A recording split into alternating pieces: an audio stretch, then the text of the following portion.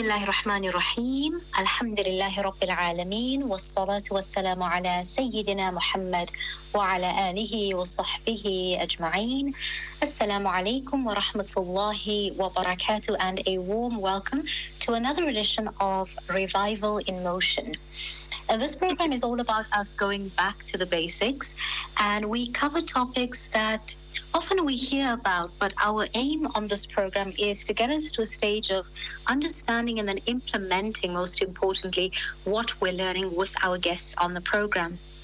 Now, at the time that this program airs, it will be a long weekend in South Africa, but the program will be up on podcast as well, so you can play back and share that link with others as well. Today we're talking about something that takes us to our theme on the prophetically inspired ways of living. Today we're looking at strengthening self-confidence. As we come to the close of another year, many of us preparing ahead for the new year, looking back at what this year was like for us, whether at school or at work or even just at home. How did this year play out for us? What happened? What could have been better or done differently? And with Ramadan only just a few months away, it is an ideal time to take out time to reflect on this. So self-confidence is something that plays a major role in our management and awareness of self. It helps us determine our relationship with ourselves and with others. And when we talk about self-confidence, it's something that impacts us on a very broad scale. It's not just about me, myself, and I, but it really impacts our relationship with people around us. It impacts us on the level of family, community, of the ummah at large. And it is important that we take responsibility of developing ourselves, developing our character, and knowing how important it is to build self-confidence, a healthy self-confidence, one that is inspired by Nabi Muhammad sallallahu alaihi wasallam. Our guest on the program today is our youth mentor, youth advisor and muallima, Farhana Hathurani, who has been on our program before and always shares with us wonderful gems, very practical, applicable things that you and I can do to implement in our lives. And that's what I love. Her approach is so refreshing. It is so sincere. It is heartwarming. And it gives us all a chance to actually sit back, listen, and say, okay, now, from this, how can I now implement it? And with these steps that she gives us on the program, it becomes so easy for us to implement what we're learning from her. Allahumma barik laha. Ma'alima, assalamu alaikum wa rahmatullahi wa barakatuh, and welcome to Radio Islam.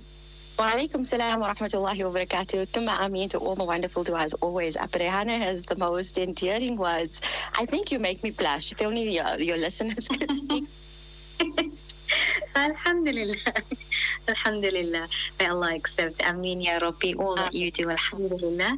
I know at the time that we are recording and preparing this program, it must be a very busy time of the year. I know October, November is for our teachers, the heroes at the front of the class. And yeah, I'm past that stage now, but I do have nieces and nephews who are preparing and who have started or are starting their imtihan this week. So I'm just very grateful and in awe of your time management. Jazakumullah khairan. Yes, this is our duty. At the end of the day, Appa, I say this is a duty, this is a responsibility. When I got called, that this interview needs to happen, I was like, I must be crazy to say yes to this. But at the end of the day, it's not about me. It's not about my responsibilities and what it is that I have to do. On the larger scale of life, Allah subhanahu wa ta'ala has put us in a position where we owe it to our society to give back. It's not like I said, a privilege in any kind of way. It's a massive responsibility and a duty upon the ustads, for us to give back to our communities in any way that we can. SubhanAllah, indeed, absolutely. Perhaps we could start by asking you to share with us your perspective on why is self-confidence so important? Before we go down history. But yeah, why would you say, as someone who works with youth, educating and mentoring in that field and constantly in touch with youth, why would you say the self-confidence is so important? Besides the whole achievement perspective in terms of, why it's important for us to have, self-confidence, self-esteem goes hand in hand, right? And besides just wanting to achieve things in our life, but I found that when we establish a sense of confidence within us, a sense of worth, a sense of value, in terms of the way we look at ourselves and the internal conversations that we have ourselves, what generally happens in return is that sort of enables us to align ourselves with our Islamic values, as well as the way we treat others as well. Because based upon how we look at ourselves and, the way we treat ourselves, often and more often than not, we project the same behavior onto other people. So if that internal conversation is not a healthy one, if there is no sense of self-esteem, no self-worth and things like that, what's going to happen is normally people will develop unhealthy relationships with other people, or in other aspects will, like I said, perpetuate or project that, that ugliness that they feel within themselves. Mm-hmm. Absolutely. Yeah, we're going to talk more about that inner ugliness that people feel and how they then bring that to the fore and project that on others. We will talk about that later on as well. Perhaps you could take us, if you may, down the lane, or history lane, and take us through the lessons that Islamic history in particular teaches us when it comes to self-confidence, please. When we look at the lives of the Anbiya, alayhi salam, and who Allah subhanahu wa ta'ala has chosen specifically to carry out his missions, and the tests that they were put through. And I always say, we always think that the tests that we have are so huge, and I'm not trying to make them insignificant or diminish them in any way or whatever it is. But if we look at the tests that the Anbiya went through to actually bring the message of Allah to us, they were nothing. We can't even think of those going through those tests. And Allah subhanahu wa ta'ala only chooses his best soldiers to put through. He only gives them massive responsibilities based upon the character of those people and based upon the strength of those people. If the Anbiya were weak in terms of not being able to hold their stance with the message of Islam, because remember, they were going against all odds. They were coming to nations, people, villages that were seeped in anarchy, in darkness, and had to stand there as a beacon of light for these people. And for them to have done that, they had to have established a very strong sense of not only resilience, but also confidence, and as well as understanding and fully trusting Allah subhanahu wa ta'ala to see them through those missions. That's number one. Then we know that Nabi sallallahu alayhi wa sallam was the most perfect leader amongst us, because remember, we are the ummah of Nabi sallallahu alayhi wa sallam. So we want to talk about Anbiya, but let's look at our own Rasul. And he led humanity in the best way ever witnessed. I always tell my students that if you Google who was the best human being to have walked on this earth, Google will tell you it was Prophet Muhammad. And he successfully reformed a society that was drenched in darkness and falsehood. I mean, we know in the time of the pagan Arabs, they were doing the most barbaric things. So barbaric they were that they were burying their daughters alive. Now imagine Nabi sallallahu alayhi wa sallam coming amongst those people and then talking about La ilaha illallah Muhammadur Rasulullah and teaching them when this was their tarbiyah, that, we need to get rid of our daughters. We can't even think of being amongst people like that there. Although we are amongst people, our current situation is that we are looking at people of that tarbiyah, unfortunately. And then again, Farhana, we look at the story of Musa alayhi salam as well. As a perfect example. There's so many stories, but I guess we won't be able to cover all of them, right? When Allah subhanahu wa ta'ala saved them, what was the Bani Israel? They were the slaves. They became the slaves of Fir'aun. And for those who do not know who Fir'aun was, he was one of the most tyrant human beings to have walked this earth. He actually proclaimed himself as God, and he made people worship him, bow down to him. And what that eventually did to the Bani Israel is that it subjugated them to such a mental torture, more than a physical torture, that they no longer believed in themselves. That anything that Fir'aun told them to do, they did it like robots. They were robotic to his ways and his tyranny. And that was because of the indoctrination. They had no sense of self. That even when Allah subhanahu wa ta'ala saved them from his clutches, and Allah ordered them in Surah Ma'idah, that, you need to enter Palestine, but I think in the Quran it's another word. When you enter, you need to conquer Palestine, but unfortunately the Bani Israel were not able to do that because they didn't have the sense of worth within them, because of what Fir'aun had done to them. And we are now faced with the current situation, as we all know, bringing it into our own reality. We are still fighting this fight, unfortunately, with the whole Palestine situation. And may Allah grant our Muslim brothers and sisters victory over the oppressors, inshallah, Ameen. And then we have another example. In the time of Nabi sallallahu alayhi wa sallam, the Battle of Badr, let's take that for example. We know that the Muslims were a small group of people and stacked up against every odd. They were small in numbers in terms of weaponry, in terms of armor, in terms of horses, in terms of, even physical strength. They were only 313 against an army over 1,000.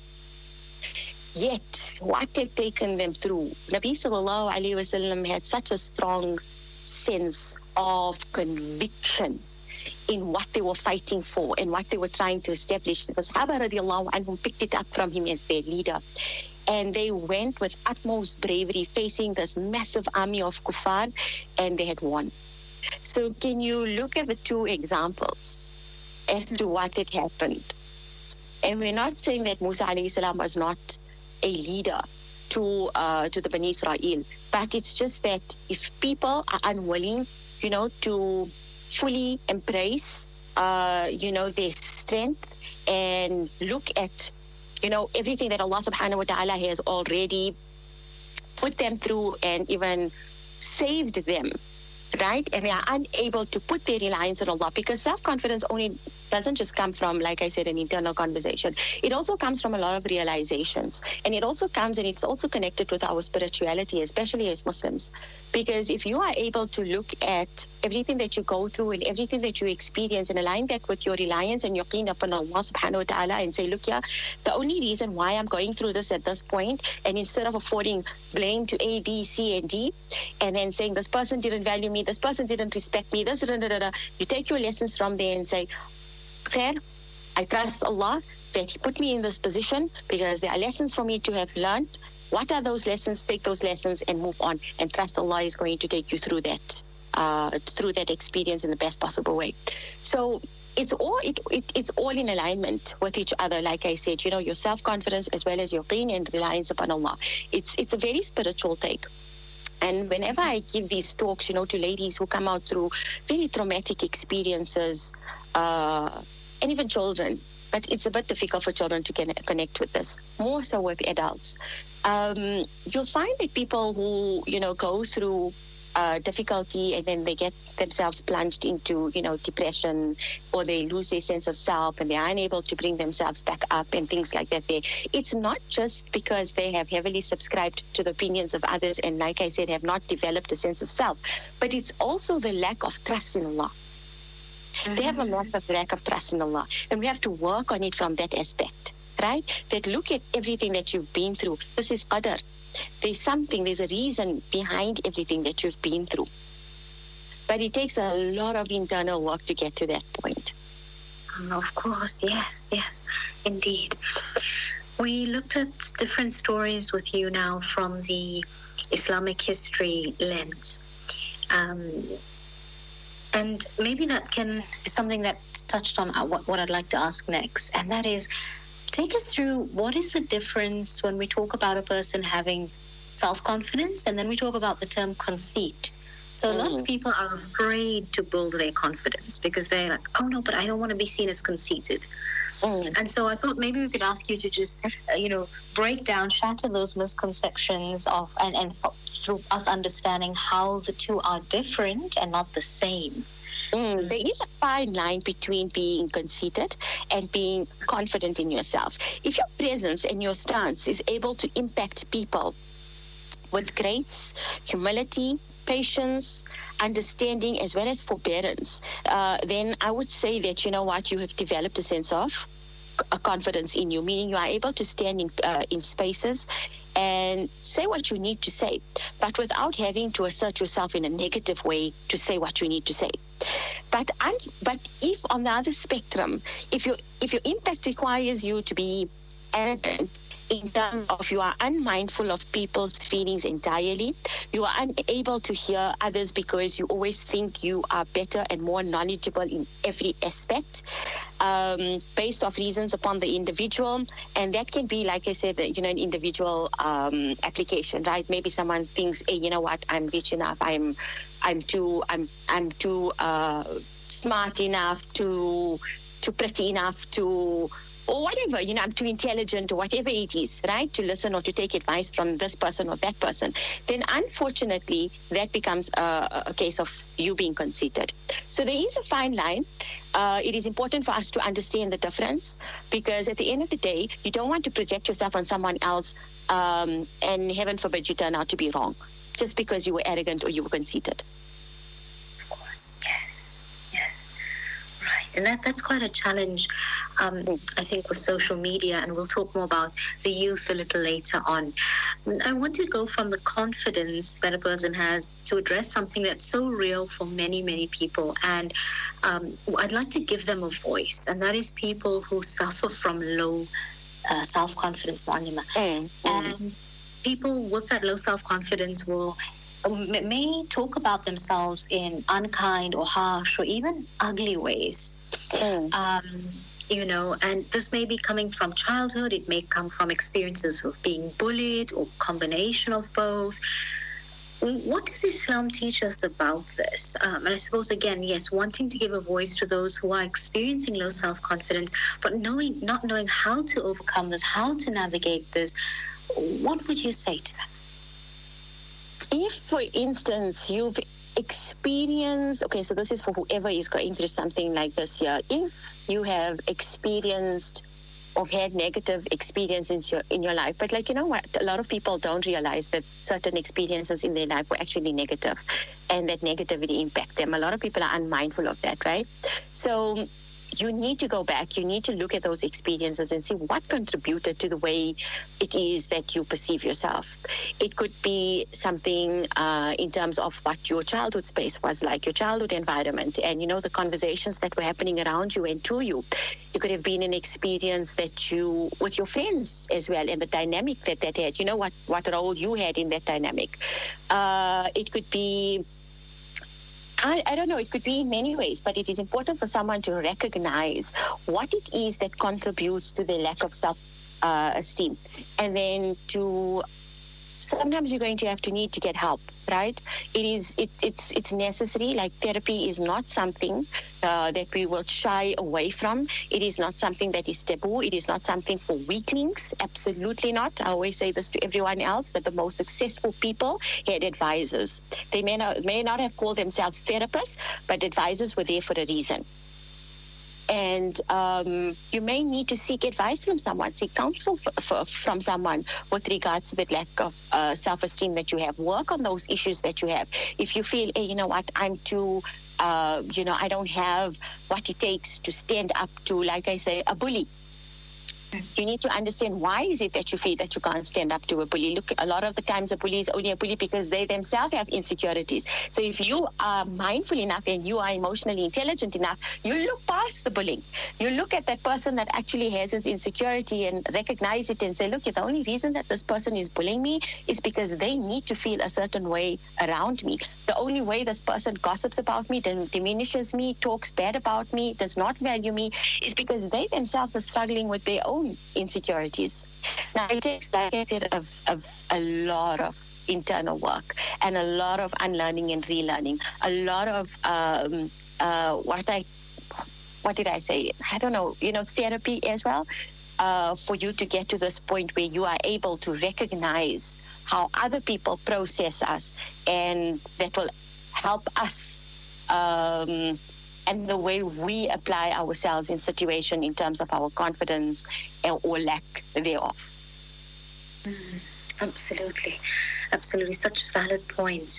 I'm so glad we get the podcast to play back on it and to just sit with these thoughts and these reflections and then work our way through it. Because I think what I'm taking away from you here is how important it is for us to be in this journey of constantly being open to learn and relearn and unlearn, and to reach out for that support, reach out for that help, and not to be stuck in that stigma of that mental health awareness or that therapy is only for people who are ill, and what defines ill and what is wrong with ill, but really to reach out and to be able to process what you're feeling and to acknowledge and give a name and a label and to understand why you are reacting or responding in that way, and why your self-confidence has taken a hit, or why you're struggling with it, right? And you know what, Farhana, I think it's important for people to understand that you don't have to necessarily go to therapy to understand these things. But we are progressives, we are individuals, and we always have to be in, the space where we are always learning, like be up to learn.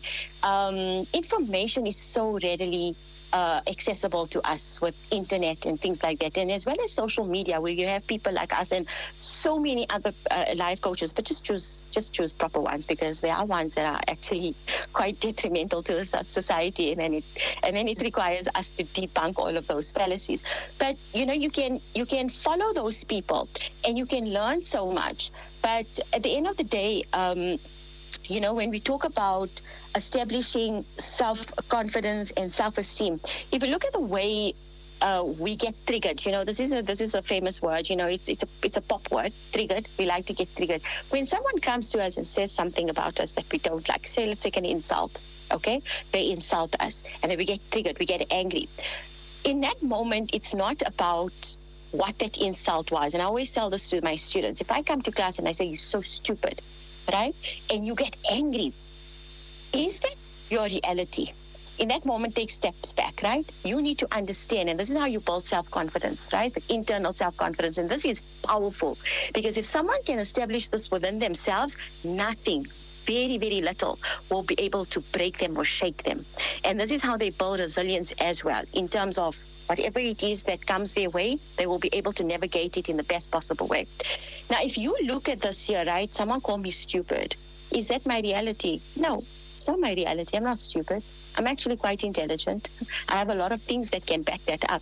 So I'm not going to get triggered. I will actually try and understand, why did this person call me stupid instead? So that conversation and way process things is so, so important. But that only again comes once you've established that sense of self. And if people who are struggling to establish that sense of self, like I say, do require therapy, but then by all means, I strongly, strongly urge you to go and seek therapy, go and seek counsel, talk to someone that can help you through these issues, for you to establish and work on your strengths, your good virtue, who you are, and assist you in appreciating who you are and valuing who you are. I promise you, each one of us have value in the spaces that we share. Maybe you've just not been given the correct space. Maybe you're going to need to change your space, change the people that you affiliate with, and cut yourself off from certain people, unfortunately, or limit the time that you spend with certain people. But you're going to have to do what it needs to what it needs for you to establish that sense of self within you. Absolutely. May Allah make it easy for everyone. Ameen, Ya Rabbi. Let's come back to the center of the program, and that is, we know that Nabi Muhammad ﷺ was and will always be that perfect role model for us, sallallahu alaihi wasallam. And even through his way and his mannerisms, the way he carried himself, his etiquette, the adab, we are able to learn how to build and nurture self-confidence. Can we ask you to take us through some of these prophetic inspired ways on how we, each of us, can strive to strengthen our own self-confidence, please? We look at the advent of Islam and what that had done for our Muslims in general and what it had done for people in general. And I always like this example of Bilal radiallahu anhu. And for those who don't know, Bilal radiallahu anhu was a slave at the time of Nabi sallallahu alayhi wa sallam. And his master at that time, Umayyah bin Khalaf, was one of the most treacherous antagonists in that time. And the things that he put Bilal radiallahu anhu through to try and revert him back to polytheism was unimaginable, the torture that they had put him through. And eventually when he found out that nothing was able to shake Bilal radiallahu anhu's faith, because the only thing that he kept saying, and every time that he beat him or left him and tortured him under the desert sun in hot sand, he would only say, Ahad, Allah is one, Allah is one, Allah is one. And eventually he sold him to Abu Bakr, and Abu Bakr freed him as a result. And what happened with Bilal radiallahu anhum afterwards? He became the mu'addin and the first black Muslim in Islam to have earned the title of mu'addin of Rasulullah. Right? And that alone will tell you how Nabi sallallahu alayhi wa sallam treated his companions. That he never looked at who they were, what they were, where they came from. He valued his companions, based upon their respect, based upon the people that they were, based upon their value and what they were able to contribute towards Islam and the beauty of Islam. Unfortunately, we do live in a society where we look at everything else except, what matters in terms of how we value people. And we are very far from the Sunnah way. And the Quran itself, Nabi sallallahu alayhi wa sallam says that, when Allah judges us, He's not going to judge us upon our wealth, our beauty, our knowledge. He's going to judge us entirely upon our actions. And let us just take that hadith for an instance, when we look at someone, don't value them according to materialistic value. Don't value them according to, their societal standards. Or don't value them according to whatever it is. Value them according to the person that they are, the way Nabi sallallahu alayhi wa sallam taught us. Look at people, look at their strength, look at their personalities, bring them in, win them over, sit with... today's times, we like to sit with people who are famous, who are well-known. We want to be seen in spaces, environments, events that gain us recognition. But very seldom do we actually go down and sit with the poor. Very seldom do we sit down with, with people who have been through struggles, who are struggling, and we have conversations with them, because the greatest lessons come from those type of people. So we need to sit and value people that actually give us back, and we need to stop valuing people that actually don't give us value in return, meaning they don't make us grow as human beings. And so it's really, really important for us to like I said, work on value people according to their capacities as human beings, and how it is that they can contribute in a beneficial manner to our lives. Subhanallah, some really, really powerful points there for us to all take heed of, inshallah. It's just incredible how self-confidence impacts so many aspects of our lives, and how it impacts not only us but the people around us as well. And that is something as Muslims we need to always be cognizant of, inshallah. Absolutely. And again, sorry, Maf, I'm just going to interject. Sometimes when you're talking, I quickly think of something. Again, when it comes to these spaces and, the way, the prophetic way and things like that there, Nabi sallallahu alayhi wa sallam never accepted invitations only from the rich and the famous. How many times did the kuffar came to him, the disbelievers, and they offered him immense amounts of wealth, to gain proclivity with him. And Nabi sallallahu alayhi wa sallam rejected them, because his word was not upon those things. Nabi sallallahu alayhi wa sallam exactly knew what he stood for. He exactly knew what his mission was. Now, if you look at us as well, when you lack a sense of confidence and a lack of self-esteem, what you're going to generally do is that you're going to choose spaces that validate you. You're going to choose spaces that sort of that fill voids in you, right? But that is very temporary. That is temporary. It'll be just in that moment that you are spending with that person, and what happens when you're not in the company of those people. So it's very, very important to establish a sense of confidence and a sense of self-esteem, because that again will enable you in choosing environments, spaces, and people in a manner that is most conducive to you. Absolutely. Absolutely. We said we'd come back to this, and perhaps it's time for us to address this today, and that is, you mentioned the word trigger as well. So many times we are projecting what we feel onto the next person, whether it's in person, whether it's at work, at home, whether it's in social media or digital media space. We may send someone an ugly text. We may pick on their characteristics. Take us through a bit more on this. How do we, it's such a big thing, isn't it? How do we stop projecting our insecurities? How do we stop ourselves and say, okay, I'm not going to make that nasty comment, or I'm not going to send that nasty text? It's a tough one. It's working on the ego. Yeah, what would you say? How do we implement this practically?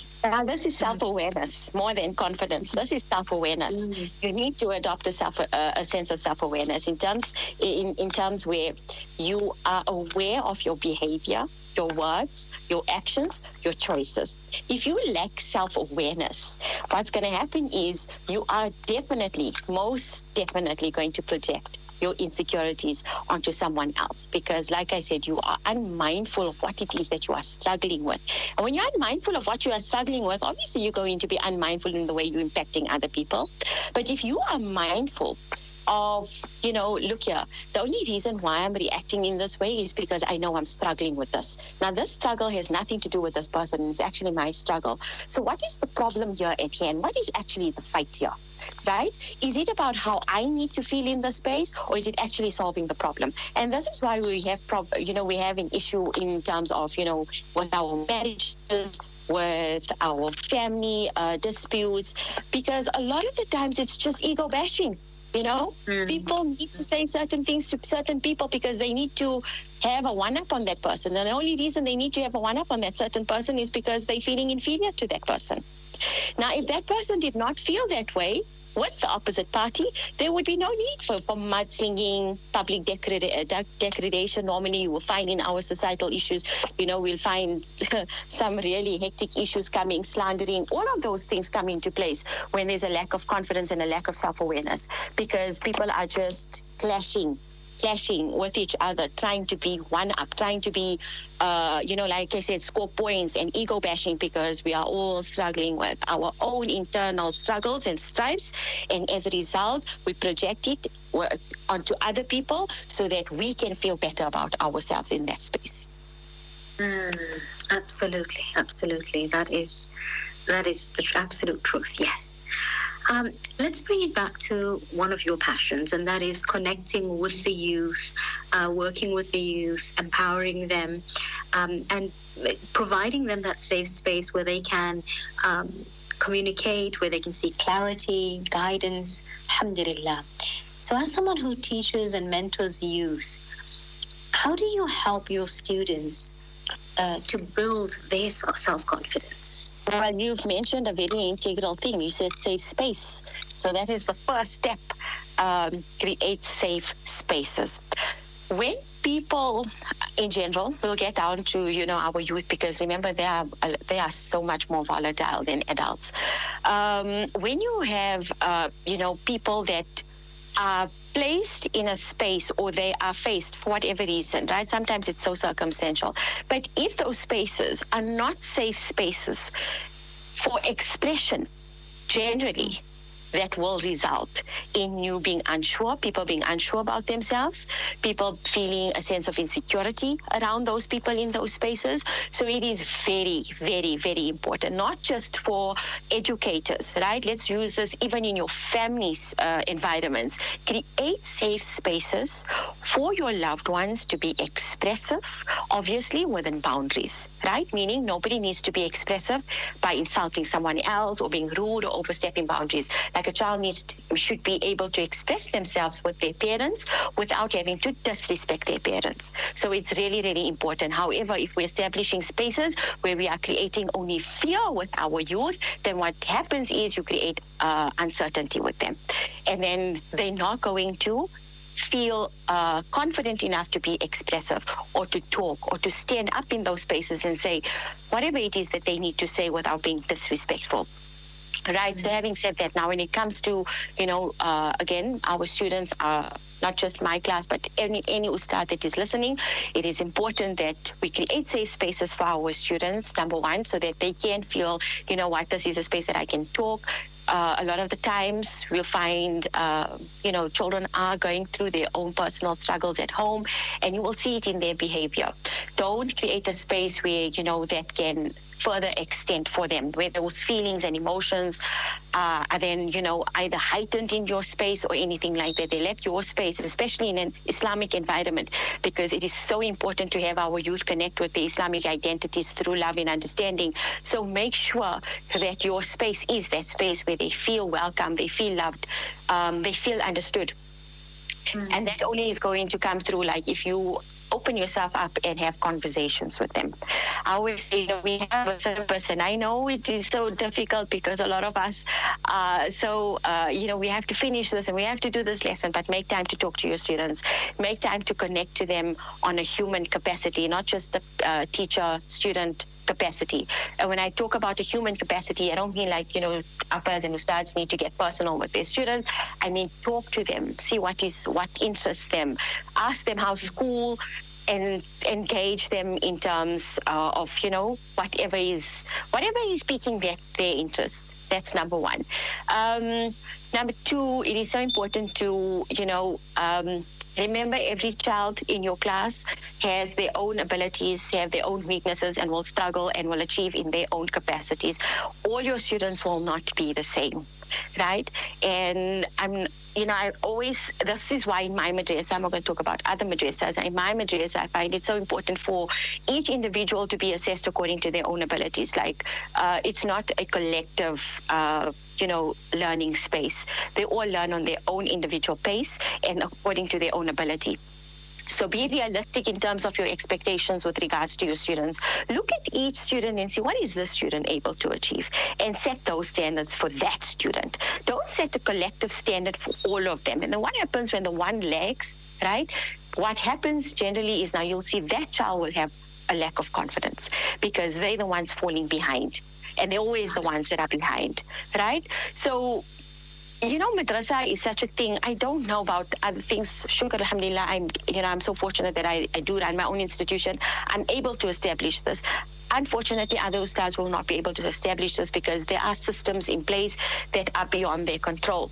But, appreciate a child. If a child is weak in Quran, you'll find sometimes a child is more capable in learning than they are in reading Quran.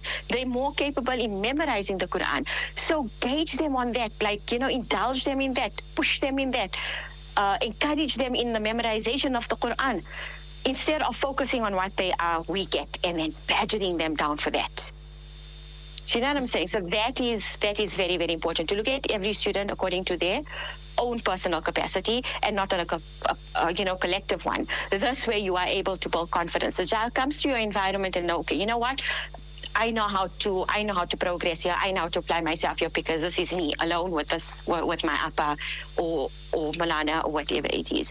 And then when your child does, and when your student does achieve, congratulate them.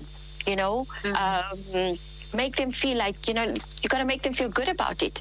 And when they fail at something, don't drag them for that day. Rather see why it is they fail. See what is it that they're struggling with. Try and be of assistance to them. Get someone else to assist them. But assist them in getting better results next time, instead of dragging them through that. Because I remember as a student, after one particular thing happened to me was, I don't even know, I don't know what I did in this class. And I'll never forget, till this day, I am so old, I will never forget this ustad taking my kitab and throwing it on the floor.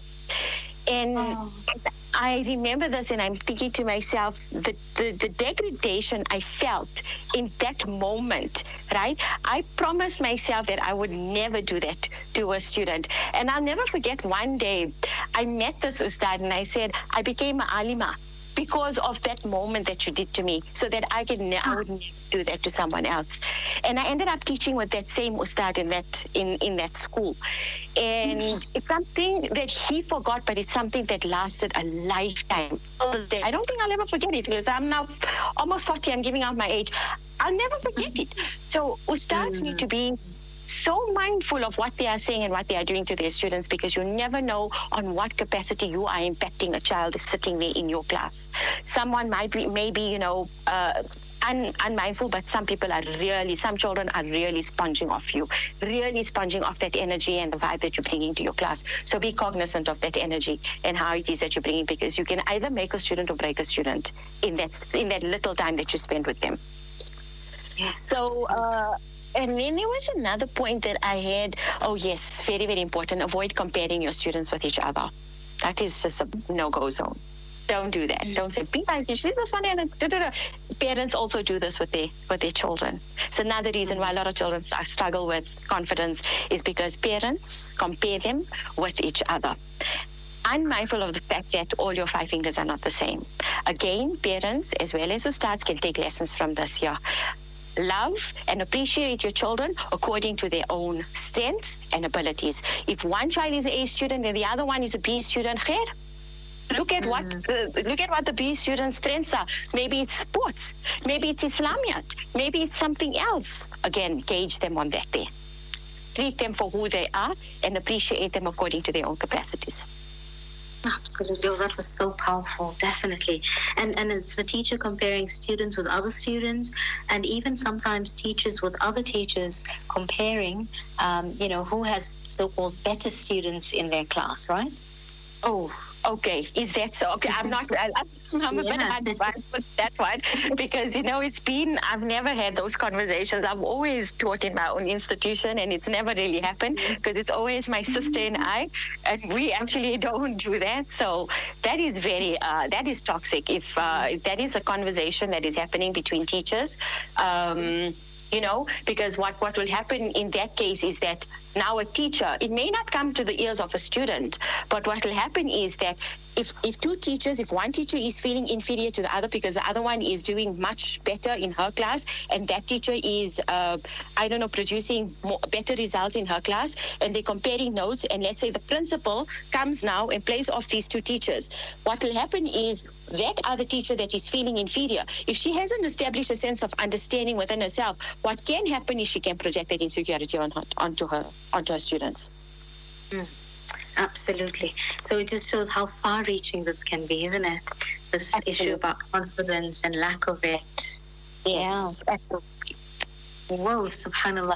We've learned, as always, so much from you today. Lots for us to take in, to reflect on, to learn from, to set an intention ahead of the new academic work year, study year, and as well that we're months away from Ramadan, a chance for us to really go within ourselves. And I can't thank you enough. Jazakillah khairan for the time. It's such a busy, busy season. Allah places lots of barakah in your time, in everything that needs to be done, inshallah. And I want to say Jazakillah khairan for being such a gift to our listeners this year, really. The amount of times you have accommodated us, been so patient with our multiple technical issues, and for just being, going with the flow with our topics and contributing so deeply, so valuably to our program. Jazakillah khairan malima. I mean, Jazakillah khair for trusting me with this platform and for giving me an opportunity to talk and share a little bit of my knowledge with regards to the topics that you've had on hand. I can only ask Appa as well as all of the the listeners to keep us in our madrasa, our work, myself, my loved ones, my children, all the entire ummah and every Muslim brother and sister that are struggling in this ummah. Keep us in your people's special du'as, inshallah. Most definitely. Allah accept. Ameen ya Rab. Ameen. Jazakumullah khairan mu'allima, and assalamu alaikum wa rahmatullahi wa barakatuh. Wa alaikum salam wa rahmatullahi wa barakatuh. On the program today, we were speaking to Muallima Farhana Hathurani, a youth advisor, mentor, and a muallima. You can find out more on her social media feed, and where she talks about relevant issues. Hana Hats is the account. That brings us to the close of this week's edition of the program, where we spoke about strengthening confidence or self-confidence through prophetically inspired ways. Join us next week as we continue our Back to Basics series. Assalamu alaikum wa rahmatullahi wa barakatuh.